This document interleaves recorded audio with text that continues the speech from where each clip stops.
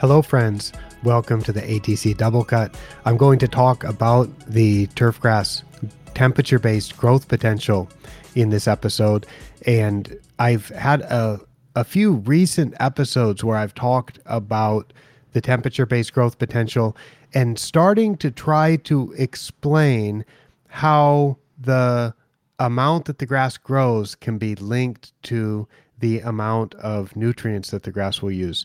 And I'm going to continue talking about growth potential, but I was looking through my old posts and I saw one that's not related specifically to nutrients, but I thought it can help to elaborate on the concept and make the concept of the temperature-based growth potential a little bit more clear to express this or explain it from a number of different angles.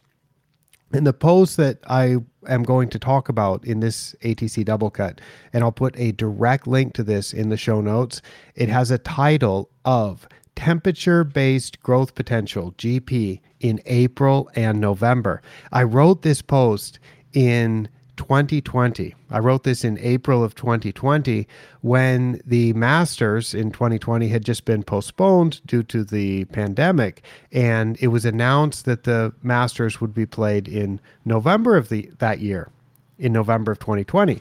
And I have many times explained that one of the reasons why the grass is famously good and the golfing conditions are famously good at the Masters tournament in April is because the weather conditions are ideal for cool season grass at that time.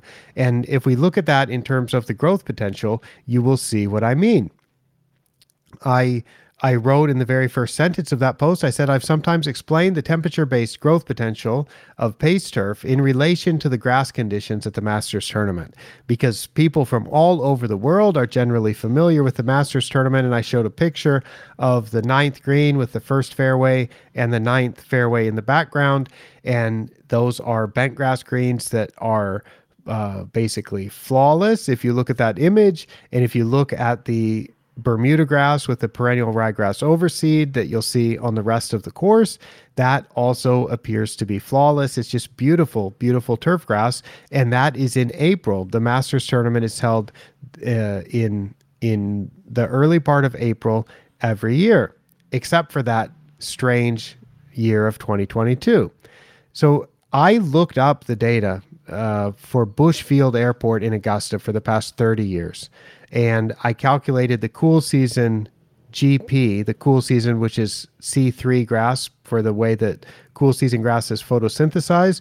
I calculated the GP, the growth potential, for each day of the past 30 Masters tournaments. And I did this for the entire week, for the week that ends on the second Sunday of April from 1990 through to 2019. And I made a chart of that in Masters colors, and you can find a link to this if you go to the actual blog post, which you will find a link to in the show notes.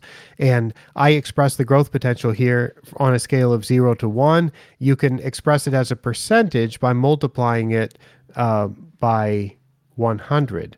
So then a growth potential of 1 would be 100%, and a growth potential of 0.5 would be 50%. And this is temperature data from the Bushfield Airport, which is the airport in Augusta, Georgia.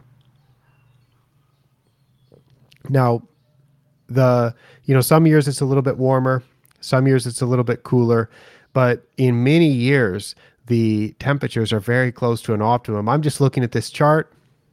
1991 was a growth potential above 0.75 every day. It was often around 1.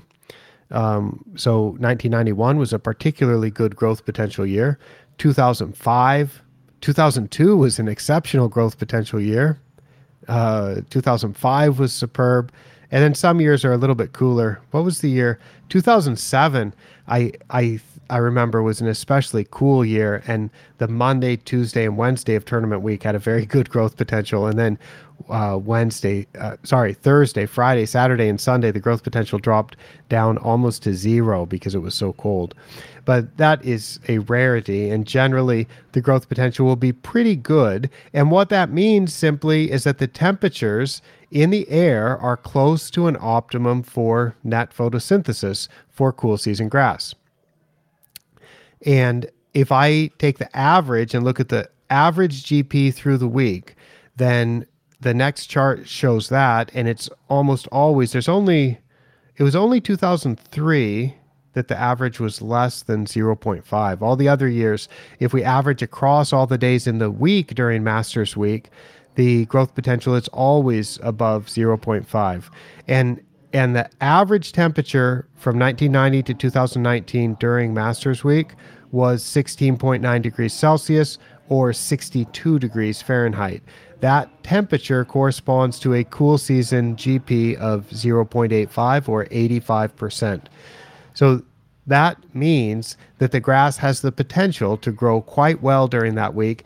And I explain this as one of the reasons for why you'll see the grass during the Masters tournament in such good condition, because the grass can tolerate all of the mowing and all of the restriction on irrigation and all of the rolling and all of the traffic and all of the work that's done to prepare excellent surfaces for major championship play.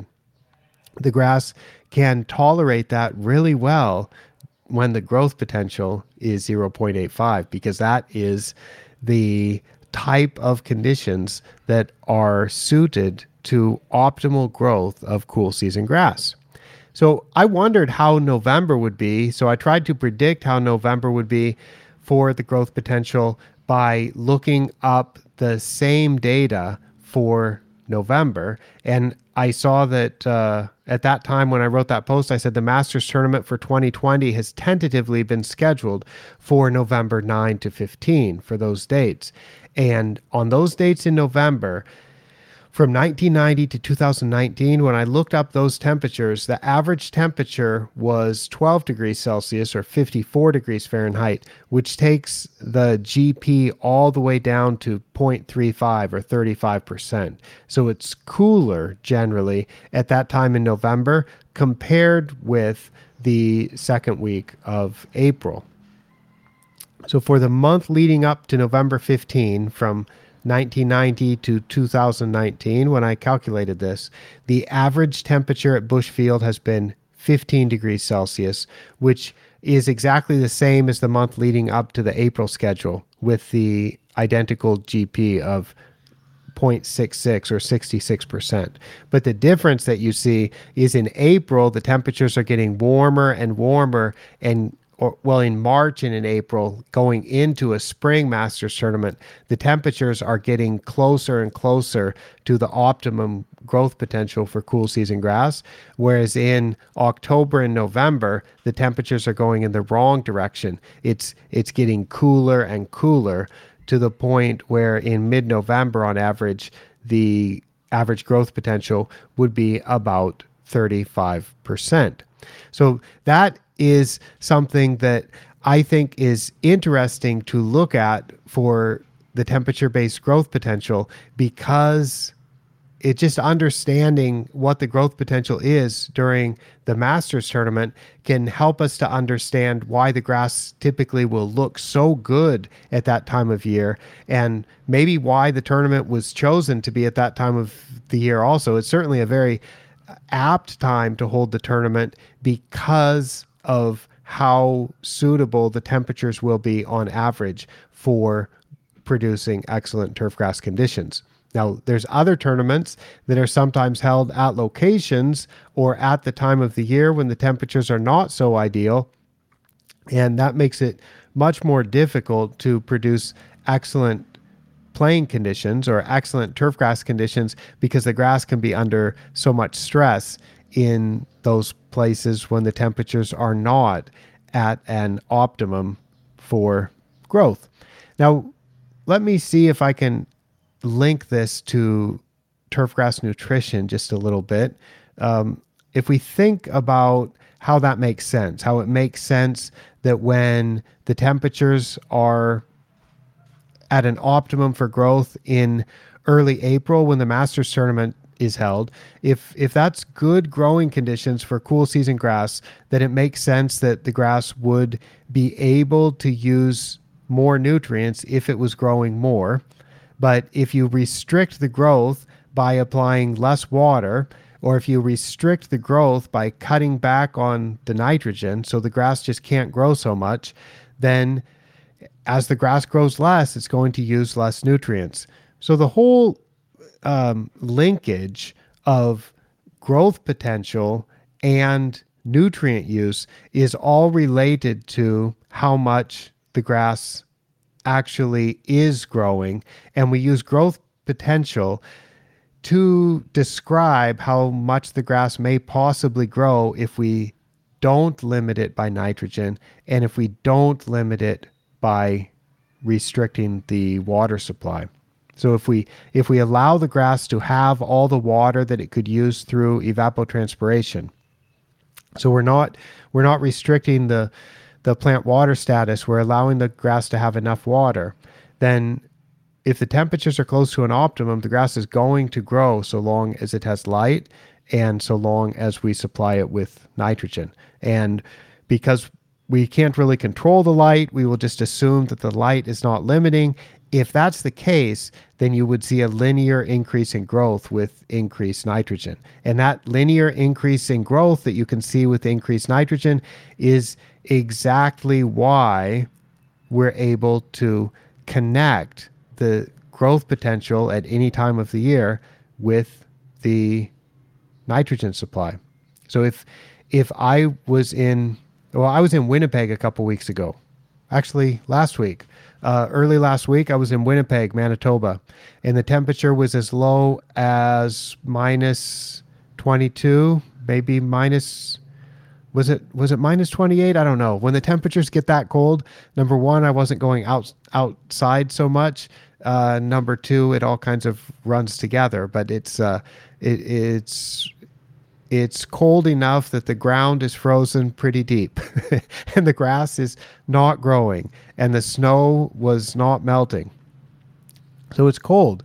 And when the temperature is that cold, when you calculate the growth potential for warm or for cool season grass, you will find that the growth potential is 0. That means the temperatures are so far from the optimum for photosynthesis that the growth potential is considered to be 0.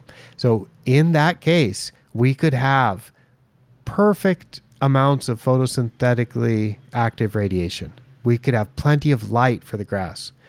And we could supply all the water that the grass could use. We could make sure that the soil moisture is at an optimum level. And we could make sure that the grass is well supplied with nitrogen. We could supply we could apply some amount of nitrogen that the grass could use. Okay? So we're not limiting by nitrogen, we're not limiting by water, and we're not limiting by light. But when the growth potential is 0, because the temperature is minus 22 degrees Celsius, the grass will not grow at all. So in that case, we don't need to supply the nitrogen because the grass it's not limited by a lack of nitrogen. It's limited by being too cold. And as the temperature changes and moves to a number that's above freezing, above 0 degrees Celsius or above 32 degrees Fahrenheit, and eventually the average temperature gets to be 40 degrees Fahrenheit or 50 degrees Fahrenheit or 60 degrees Fahrenheit or 70 degrees Fahrenheit, which is about 20 or 21 degrees Celsius. As the temperature gets closer and closer to those levels that are suitable for the cool season grass to grow, now temperature is no longer limiting. In fact, temperature can be thought of as a enabler or a driver of the grass growth. And now the grass needs some nitrogen. And so we can just say, if we want the grass to grow really slowly, we supply it with small amounts of nitrogen in proportion to the temperature allowing it to grow. And it's also obvious that when the temperature is minus 22 degrees Celsius and the grass cannot grow, that we don't need to supply any nitrogen.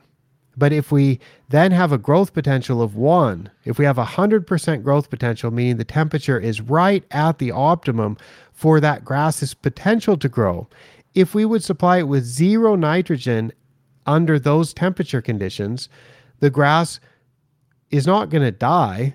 I mean, it would die eventually if we do that year after year after year, supplying it with no nitrogen, and we continuously mow it, and we mow it short enough, and we could eventually kill the grass. It might take a long time, but it would happen. But if we supply it with the same amount of nitrogen when the temperature is at an optimum for growth and the growth potential is high, if we supply it with the same amount of nitrogen as we do when the temperatures are so cold that the growth potential is 0, that just doesn't make any sense. What does make sense is supplying the amount of nitrogen to create the desired growth rate in proportion to how much the grass could grow based on the temperature, and that's easily expressed as a growth potential. So that is something that I hope makes a little bit of sense when you think about it in the context of the Masters tournament and some of the conditions that you see. I don't know what the temperatures will be in April in Augusta this year, but I will certainly look at it because I think about that every year, is like, how are these conditions at Augusta National during the Masters tournament? How are they related to the growth potential? Because it's common that the growth potential will be in the range of 70%, 80%, 90%, even approaching 100% during that special week in April. If you have any questions about the growth potential, you can find information on the ATC website or on the Pace Turf website. You can find links to those in the show description, and I hope you will check those out. I've got email newsletters that send out information about this kind of stuff, and lots of old archived blog posts, both on the Pace Turf site and the ATC site, that have all kinds of information about this. So this is a tool that a lot of people have found useful, and there's some other YouTube videos and also some older ATC double cut episodes where I've talked about this.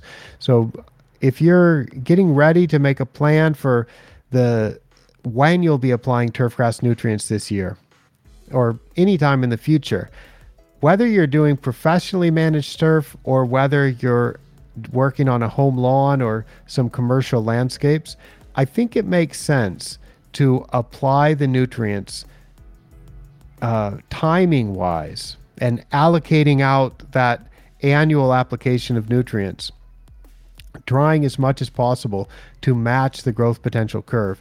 This is all theoretical. This is theoretical. It's not something that's been proven in laboratory research or proven in growth chamber research or proven in field research.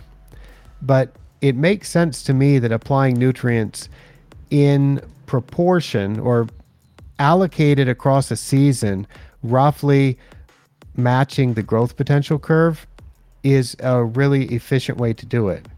It's certainly, it's obvious. We don't need to do research to prove that it doesn't make any sense to add a lot of nitrogen when the growth potential is low and no nitrogen when the growth potential is high. That would not work very good because it's not efficient to apply nutrients when the grass cannot use them. And anecdotally, I think that we end up with lower annual nitrogen rates, more efficient nitrogen use, and maybe even things like deeper roots and healthier grass at lower nitrogen rates when nitrogen is applied and allocated to the turf over the growing season, somewhat in proportion to the temperature-based growth potential. So I'll try to wrap up this series of growth potential posts eventually, but there's a few other angles and a few other people I want to talk with about this. So I'll intersperse some of these growth potential posts in the ATC double cut going forward until I've exhausted the topic. Thank you for listening, and I will sign off for ATC from Yantakao, Thailand. I am Michael Woods.